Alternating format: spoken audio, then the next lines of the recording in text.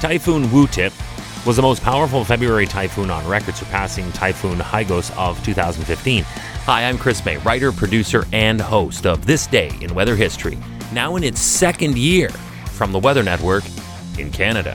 So now, let me introduce you today to Typhoon Wu-Tip, also known in the Philippines as Betty, from This Day in Weather History.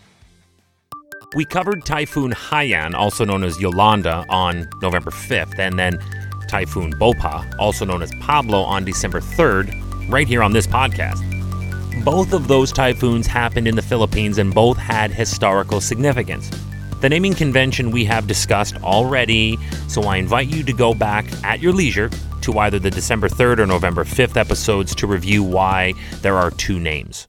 So now, let's get started. What happened? February 16th.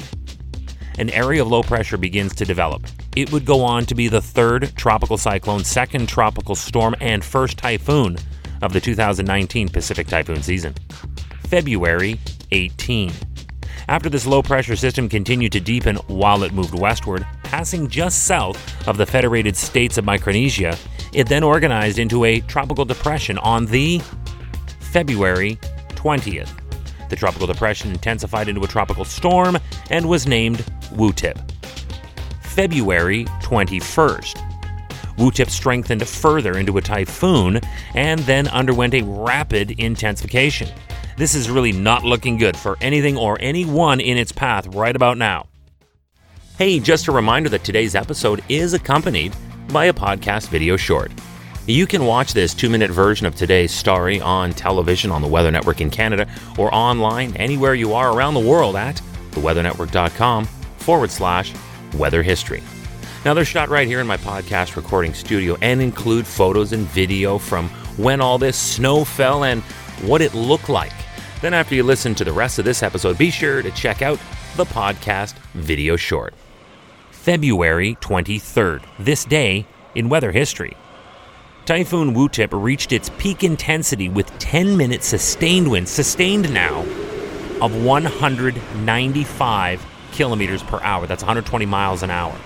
It had 1-minute sustained winds, sustained again, of 270 kilometers per hour, also known as 165 miles per hour, while sweeping southwest of Guam, becoming the strongest February typhoon ever on record along the way. But as they say, the bigger they are, the harder they fall. Wu-Tip then shortly thereafter underwent an eye wall replacement cycle, and that caused the storm to weaken as it made a turn northwest. Was it finished? Not even close. February 24th. Wu-Tip finished its eye wall replacement cycle, allowing it to regain strength. Wu-Tip was rapidly intensifying once again. That is how on February 25th, Wu-Tip became the first Category 5 equivalent super typhoon ever recorded for this month. Man, this storm was a record breaker everywhere it went. This time around, it reached a secondary peak intensity with 10-minute sustained winds of, can't believe we're doing this again, 185 kilometers per hour. That's 115 miles per hour. And that 1-minute sustained wind was right back at 260 kilometers per hour, also known as 160 miles per hour. Mercifully, this rapid growth was followed by a collision with strong wind shear, and that effectively lopped off the head of this dragon, and it descended down a sudden weakening the next day on February 26th. After finally dissipating on March 2nd and the cleanup began, it was estimated that it had caused a total of at least $3.5 million in 2019 USD in damages in Guam and Micronesia, especially on its first ramp-up in lethal strength this day in weather history. Hey, do you like the podcast? We'd love to hear from you. If you have an idea, go right now to wherever you're listening to me and rate us if you would, please. It's on a 5-star system, and we would love as many stars as you can afford. So rate us, but then also review us. This way we can always stay on top of how you'd like to see the show evolve. then remember to subscribe to this podcast. Click the subscribe or follow button right there on the very same podcast homepage you're listening on. You'll be immediately reminded that the next day is ready to listen to, and you also have access to every episode in the archives. It dates back to June 1st of 2020, so there is a lot that we got to get caught up on this day in weather history.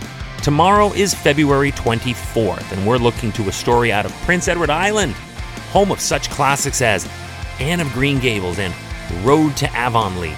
This tiny island province in Canada knows winter. They can get hit hard from every conceivable wind direction, and that can mean blizzards. We'll see you back here tomorrow for that brutal blizzard bio, right here on this day in weather history with me, your host, Chris May.